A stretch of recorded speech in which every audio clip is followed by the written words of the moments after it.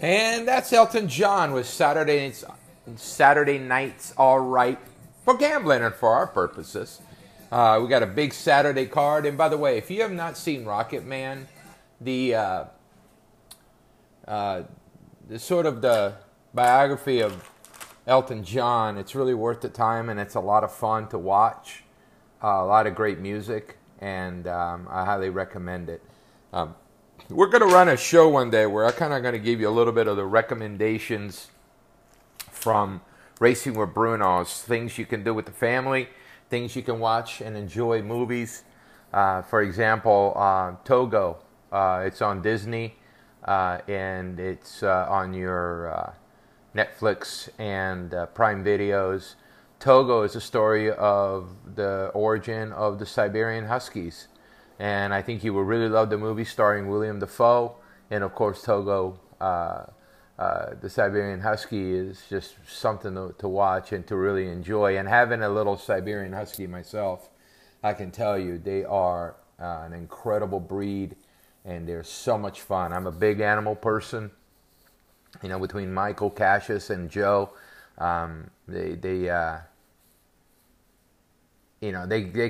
fill my day up. I hope you follow my recommendation and do that. But for my recommendation for racing today is we've got all sorts of great stuff, around the country. We've got the Withers up at Aqueduct. We've got the Holy Bull here. So first of all, I know what's on your mind. What's the weather, track conditions here at Gulfstream Park? Well, we're off the turf for everything except the 2 stakes on the turf. Everything will be run on the main. We handicapped for off the turf because we knew of the rain that was coming in. Also, the main track, there's supposed to be rain, 80% rain chance between 1 and 3 p.m. There's a good chance that if the rain tapers off, that you are going to get a fast track by the time we get to Holy Bull. How does that going to affect the horses?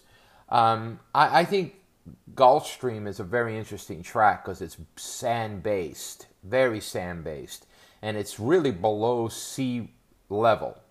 It's slightly below sea level. That's why it floods out when you get a lot of rain. And the reason is that if you've got a high tide here, comparing here to Del Mar, there'll be as in California, there'd be as much as a 6 to 7 foot swing in the tides. Here, it's only about a 2 feet. But if you're already below sea level, it becomes an issue to where it becomes even 3, 4, 5 inches, of rain and water can actually flood you because you're below sea level. So this track being a sand-based track, when there's no rain and it's sun's out and the wind's out, it dries out and it becomes a beach. And it doesn't matter how much water they put on it, it becomes really hard to handle sometimes. And I found that, and I've just found that when you have horses that don't handle it, they'll show you when they work over those tracks how they're finding their footing a bit hard or difficult to establish. I'll give you a great example and an analogy that you'll be able to absolutely grasp what my statement is. When you go to the beach and you're walking through the soft sand, how hard is that? That dry, deep sand that breaks out from underneath your flip-flops or your feet. It's very hard to get your footing. But as closer you get to the water and there's more dampness in it, you can get a real good hold. And how about a good hold of it? And how about when you get to where the water is coming up over, it's very firm. That's how much of a difference you can have in a sand track. Sandy-based racetrack. The ones that breaks out from under you because it's dry, the wind has dried it, and it is deeper, to the same type of sand with water in it near the water, with water washing over it, and it's an amazing difference. So Gulfstream can be like that. It can be that loose track. Now, how does that play? When it's really loose and it breaks out from underneath you, you will see horses dip their head down in their works. It seems their noses are dipping down, or they're taking steps where they're kind of, looks like they're going to fall down, they pick themselves up. It may not be that evident to you. And as you hear the little Joe the Husky, who's decided that his bull needs to walk with him. Anyway, as horses dip their head down, that's a sign they don't handle it.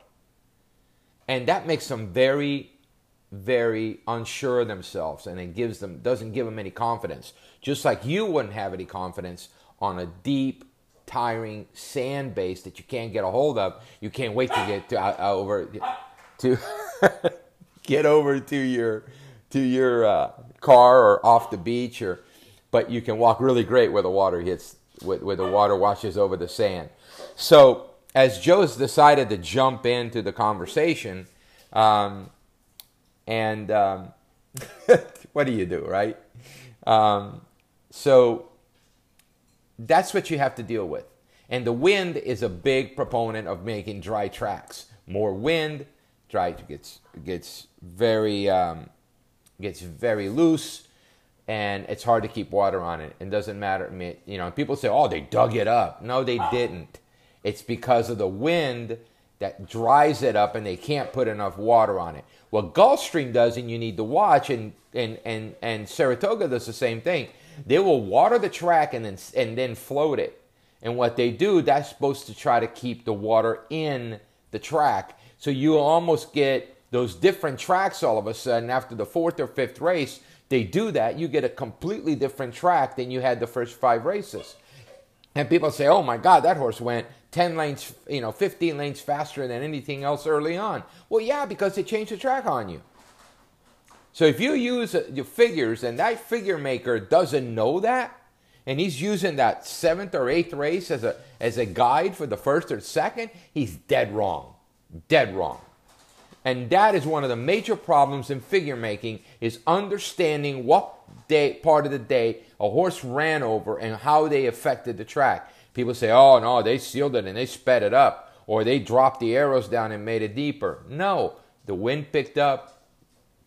They didn't put enough water on it. And I'll give you another big reason. When you have dirt, turf, dirt race, you got an hour and a half to 2 hours where that track just sat there. Now, they put water on it and it evaporated very fast off of it. So when you have dirt, turf, that track sits there for an hour. If you have 2 turf races between main track races, it becomes an absolute different kind of track. That's why you saw Imperial Hint, Chancelot run the kind of races they did and then never repeated them. Why? Because that track was doctored up. They needed to put more water in it. They sealed it, and all of a sudden it's much faster than it was the first few races. So if you're looking at the first few races and compared to the 7th or 8th or 9th race, you were dead wrong, as I mentioned earlier. So today, it'd be very interesting. I don't think Tiz the Law, who's not my pick in the Holy Bull, he can win. Absolutely, he can win. At 3 to 5, I don't need to go take him. He had no excuse whatsoever at Churchill Downs on a very sound, firm track with water in it. He was sitting behind the leaders. He was tugging hard on them. He wanted to go. He tried to make a couple of runs. He was blocked behind horses. But when that hole popped open, he went through and then he hung. And he took a long time to switch leads. He had shown the same thing before in the work before, where he completely he didn't switch leads in his work at Belmont before he came over. There's reasons why Tag took him over to Gulfstream to work over there. Because he wasn't handling, I don't think, Paul Meadows very well. He's a good horse, but I think he's a very limited horse. He's a compact horse. In my opinion, he doesn't go 1.25 miles. He doesn't go 1.125 miles. But here at Gulfstream, it's 1.16 miles with a short run to the first turn and a short stretch. Those are horses that can handle that. Frosted handled it. I believe Upstart handled it. You had Mohaymen handle it. And they basically never did after that. This mile and a 16th prep with a short stretch, I don't believe it's any good for Triple Crown horses. People say, well, Nyquist won at Gulfstream. Yeah, he won at a mile and an eighth, where he had to run all the way down the stretch. And what happened to Mohaymen in that race? He made a move to the first wire. He was chasing to the first wire, and then he tired. Why? Because that's where he thought the finish line was, and that's the only way he could go. It's as far as he could go. So there's a lot of different ways you can look at things and have an idea what's happening. I put a lot in that mentality into the handicap. People say, well, you got to look at figures and biases. Well, if you don't know what the hell you're looking at on a screen, on a track, how can you talk about bias? How can you say, oh, I know the track speed was winning? Yeah, but what kind of track was it? Was it a loose track that nobody else could handle and the speed got out there and it was a merry-go-round? Or was it truly where the inside lanes were good? I think there's so much bullshit about the inside lanes being good or bad. They're not 3 feet deeper. Folks, they're not. And most of the time, they're running 5 wide down the backstretch anyway. And it's not because the inside is bad. It's because of the way you run and you accelerate into the turn. So a lot of people don't know what the hell they're talking about when they start talking about the inside lanes. They don't. See, Joe agrees with me. But that's my point. We have a lot of good stuff for you today. I did want to talk about something. Tomorrow on my, for me, for you to know, tomorrow I'm going to put a little blog out and I'm going to put together some props, some fun prop suggestions for the Super Bowl. Wait a minute. I just said the word. I just said Super Bowl. Are they going to send Antonio Brown to my door? Or Richie Incognito? Or is Roger Goodell going to put a bounty on my head? Am I going to lose my first two round draft picks from my fantasy league next year because I said that? Or will I get 4 to 6 game suspension on my NFL Red Zone next year? I shouldn't have said the word Super Bowl. I'm in trouble, folks.